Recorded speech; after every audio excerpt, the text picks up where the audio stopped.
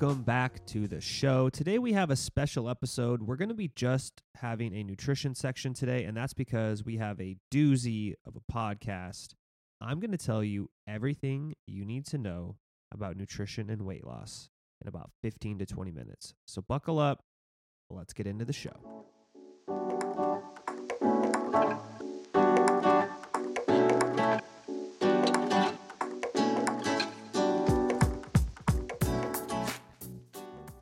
All right, let's just dive right into it. So here's everything you need to know about nutrition and weight loss.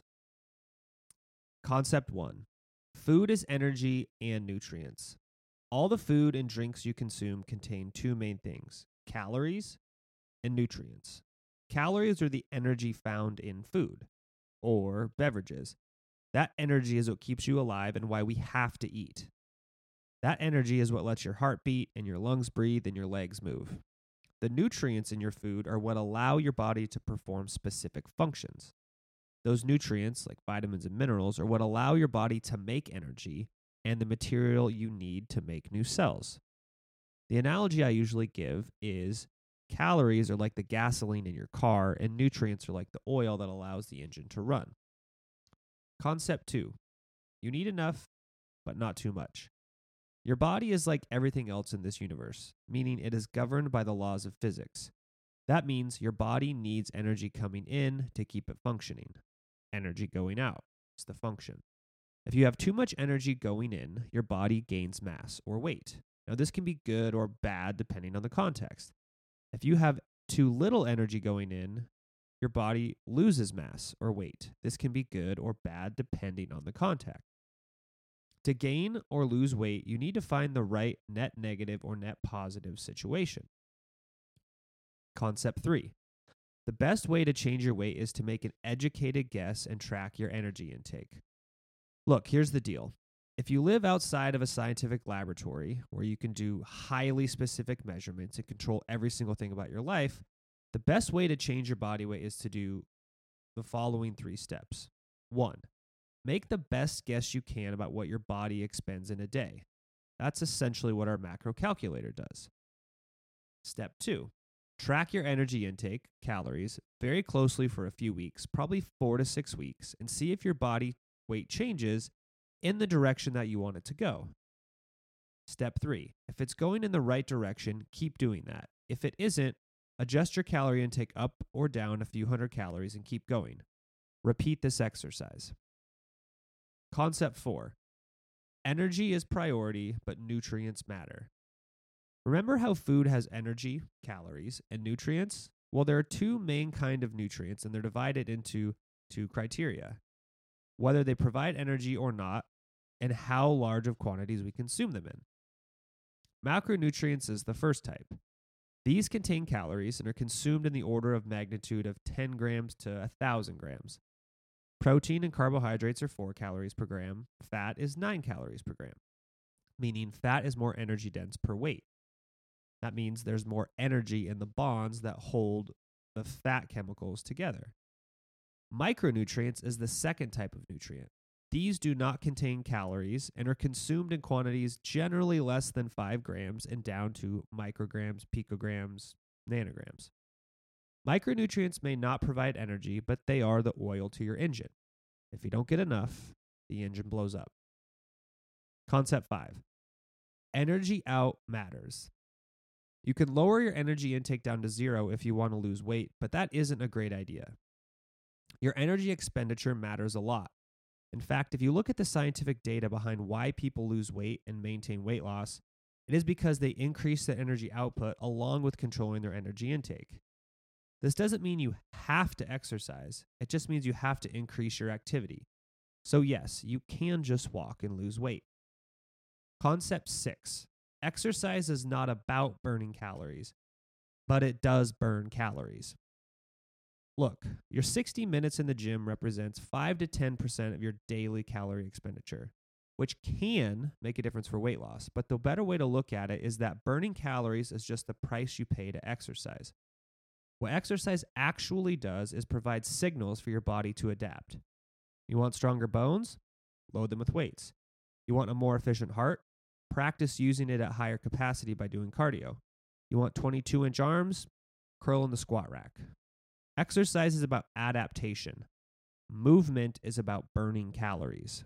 Another way to say it is burning calories is the cost you pay to elicit an adaptation from your body. Concept 7. Calorie deficits are easy.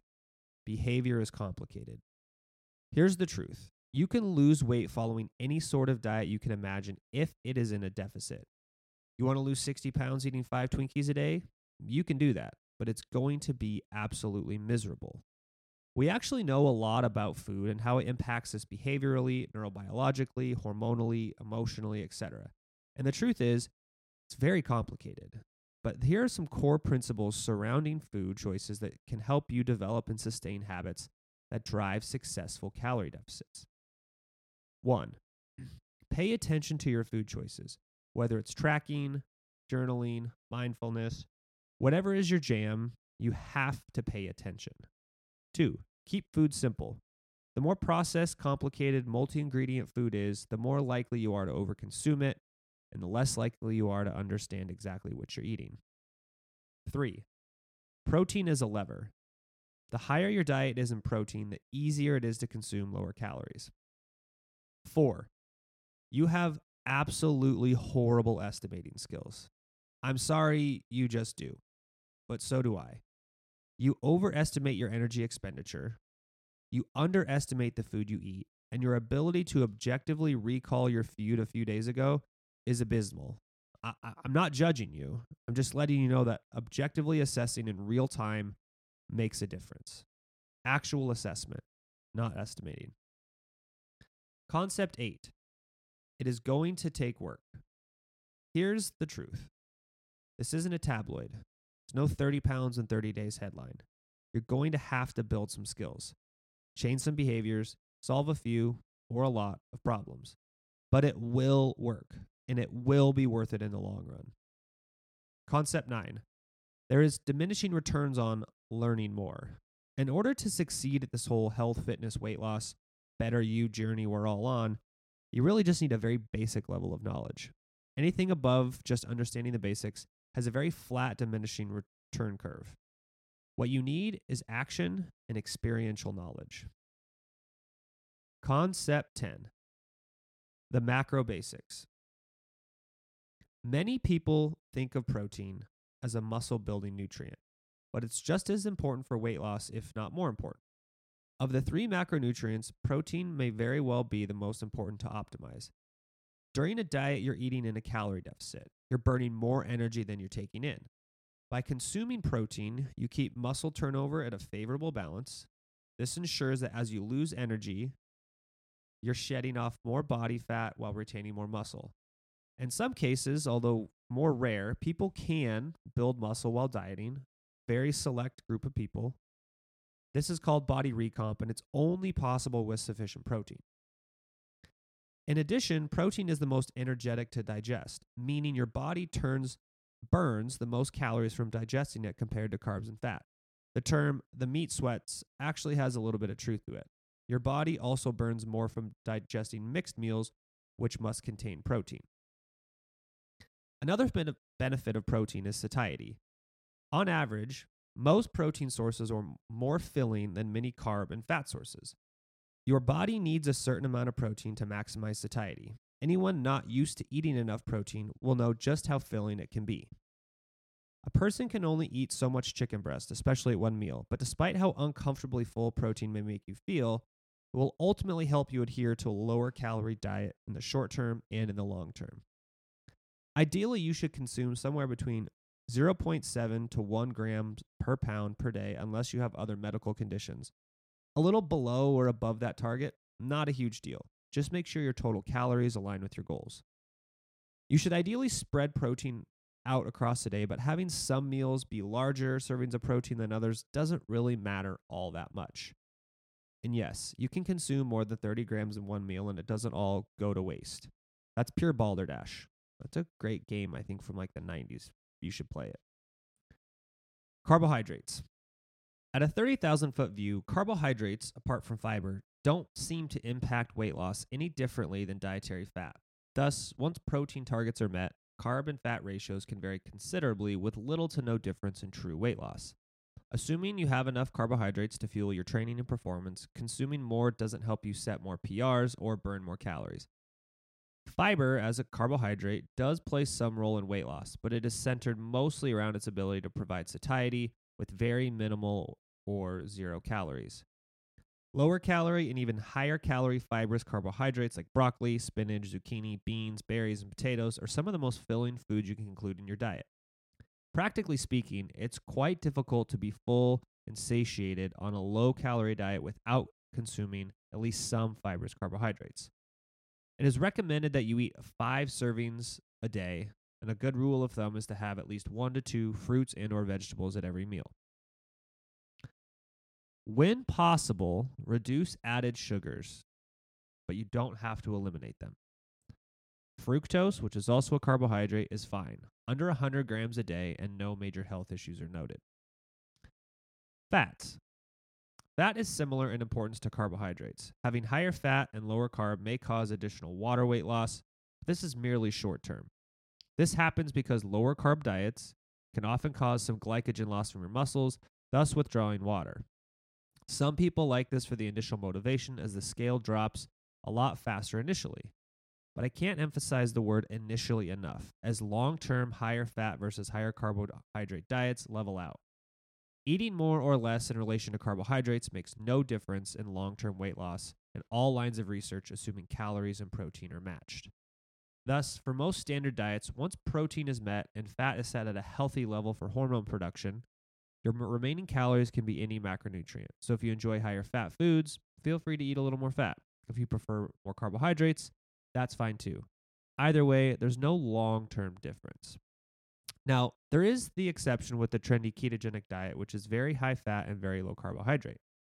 While the ketogenic diet is not always adherable for everyone and possesses no physiological advantage, it may have an appetite-suppressing effect. Indeed, we see in research by taking fat higher and dropping net carbs, non-fiber carbs, to very low extremes, the state of ketosis can suppress appetite in some people, making weight loss a little simpler and a little easier for some people. However, this is not necessarily due to states of ketosis, but it's generally a state of higher protein intake. But unless you're okay with giving up starchy carbs for a long, consistent period of time, we recommend most people simply eat a reasonable amount of both carbohydrates and fat within your calorie goal. With enough protein and fiber, you can still greatly suppress your appetite. Concept 11. Artificial sweeteners require some nuance. This is probably going to ruffle some feathers, but here's what we know about artificial sweeteners.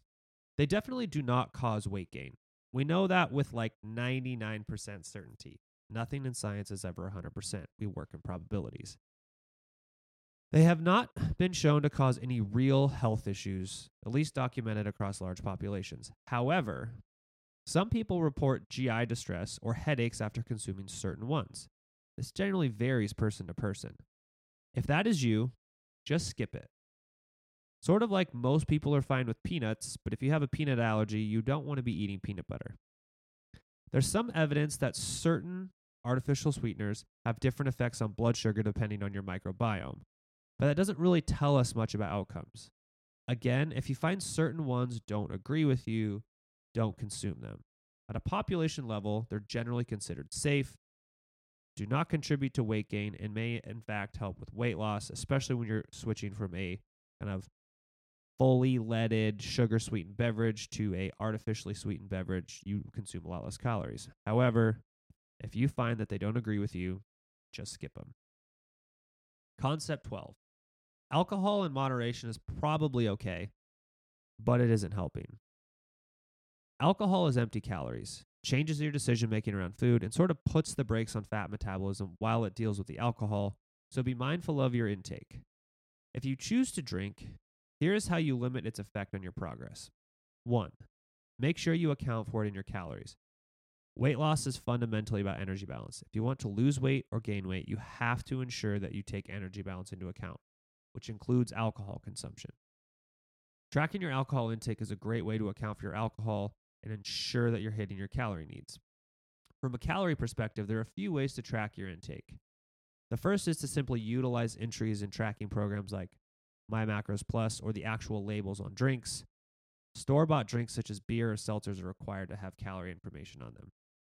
Secondly, you can track each individual ingredient in a mixed drink and assign 7 calories per gram of alcohol. A standard shot contains 14 grams. So that would mean a standard shot is right around 100 calories. Step 2, don't let alcohol influence your food choices. I am 100% as guilty of this as anyone. I have a few drinks and all of a sudden that plate of nachos I wasn't planning on touching has now vanished. Consuming alcohol lowers your inhibitions and your ability to control food intake. Most research shows that as alcohol consumption goes up, so does your calorie intake. 3, keep your drinks simple. Simply put, the more complicated and more ingredients in your drink, the more calories it probably has. For example, the average pina colada has around 300 calories in a single drink, while a Long Island iced tea has 800 calories.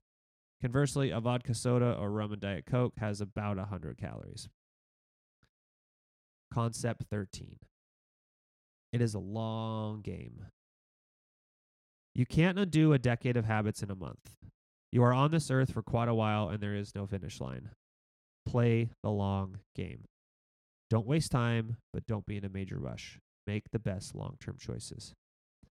All right, that's it for the show today. That is everything you need to know about nutrition and weight loss. I'm Dr. Brad. I'll have another episode out for you guys late this week or early next week. I'll see you guys later.